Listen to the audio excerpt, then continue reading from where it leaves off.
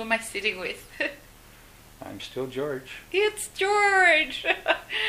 So George has now got to Zambia. He's managed to get into... And what are you doing in Zambia? What are you going to be doing there? Teaching again. Teaching? In Eastern Province, a place called Chidiza. Chidiza. And are you teaching mathematics again? Again, yes. All right. What's the school year like in Zambia? What months? It runs the calendar year. Calendar year. And where are you living when you're in Zambia?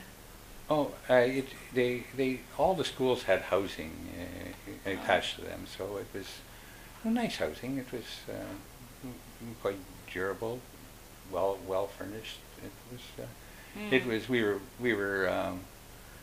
far more pampered than I'd been led to expect, but that's always been the treasured teachers. Things have changed a lot in CUSO and CUSO VSO since those days. In those days, you were hired as a teacher, and today we don't do that very often because there are teachers there, thanks to you and many other volunteers like you, that help train students through the system. So you're there. We were actually government employees. You were. We were right on a government payroll. We had. Wow. We had whatever tax deductions there were. We fit into whatever the salary scale that they put us on, and we were just paid the local wages. Okay.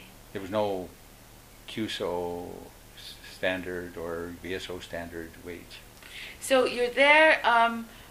You're teaching. You're in the school. How old are the children you're teaching? Oh, they could. In fact, many of them. Well, I shouldn't say many. A number of them were as old as I was. Wow, just starting school. And maybe in Zambia, I was a bit older than them because I was getting towards, by 3 years after Tanzania, I was getting into the latter half of my 20s. Still so young. Yeah. All right. So, how long do you stay in Zambia? I stayed 10 years. Okay, this is a marathon. Why did you stay for 10 years? Why did I stay for 10 years? I was teaching at the school in the Eastern Province, and I got an opportunity to work with a land settlement project called Family Farms.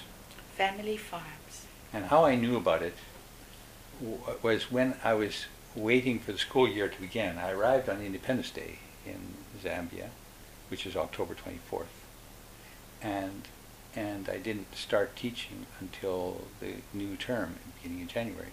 So in between time, CUSO had found me just a filler position with this organization, Family Farms. It was what they did was basically was returning land to the indigenous population that had been alienated during colonization. So there were the big estates set up. And then we were involved in working with local leadership in identifying people from the local population that would be suitable to move on to. This is really that Ujamaa movement. Well, it's not. It wasn't called Ujamaa, of course. It was Zambia. It was families. Family units that could have up to 20 people in them. Wow. would come and farm units that might be somewhere around 80 to 100 hectares in size. Big ones. Well, they were big, but the land was not all arable. It could not all be cultivated. So part of it was for grazing cattle, and part was for farming. What was your job in that farm? Well, I was not while I grew up on a farm here in Canada, the whole project interested me just from an agricultural point of view. My area of specialization was on the accounting and finance and all this kind of thing. Ah, the numbers come into play. So So I started to work with farmers on their loans and from the financial institutions, and I was working on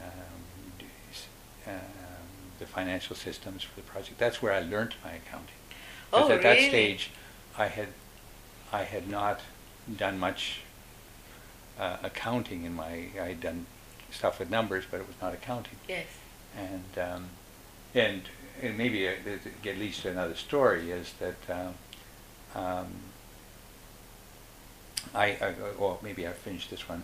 I got my interest there. I went to teach after that filler. Yes. But my heart was really set to go back to this. And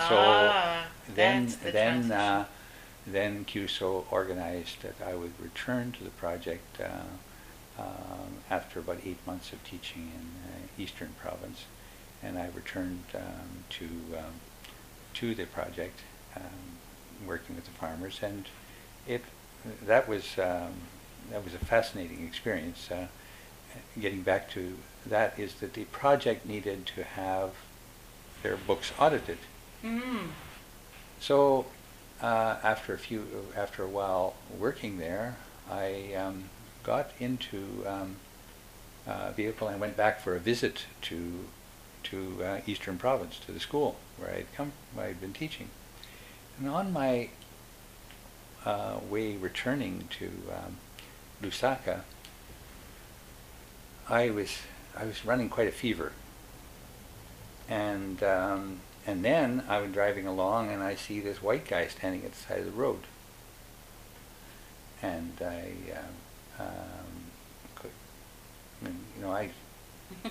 I guess I didn't really think this, but it was almost like, oh, what's this white guy doing? I didn't really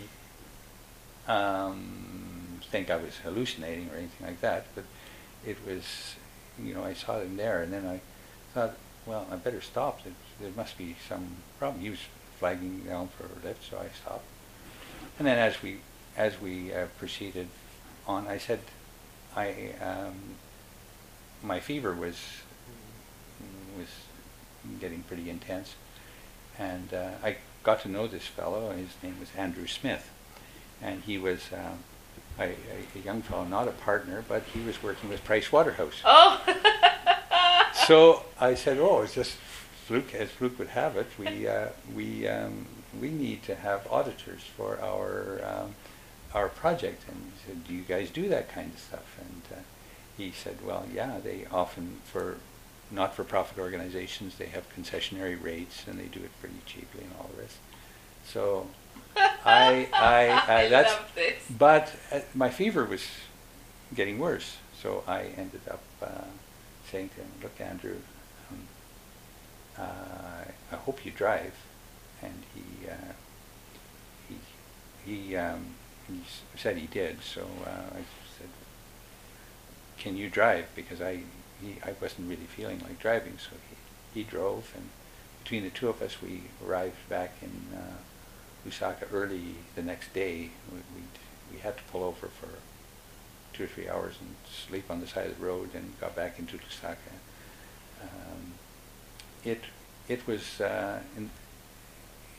then we went down to the Price Waterhouse office and got talking to him. So that's how I ended up with getting our auditors for the project. And probably some more education in accounting. Well, they actually provided me, not deliberately, but they would provide, whenever I did something wrong, they pointed it out, and I got educated on the job by them. But I never ever went on to get my certification as an accountant. I just learned accounting from people in the profession. So did you stay at that job for some time? Oh yeah, but my job kept changing over the years. I was a CUSO volunteer there until 1976. And then that was a total of 8 years as a CUSO volunteer, and then the project found funding and said I could continue as virtually on the same wage rate and continue on more or less as a CUSO volunteer, but with a local NGO. Okay.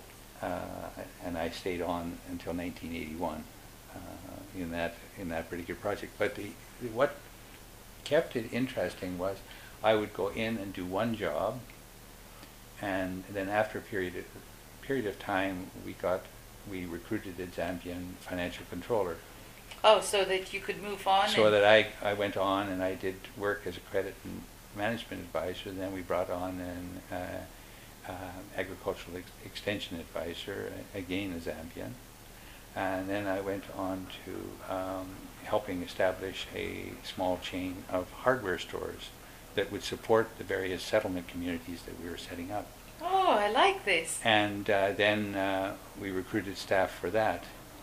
And then when it got to 1981, I thought it would be good for me to go back and study a bit more. All right, so we're coming back to Canada, and we'll get back to this interview in a moment.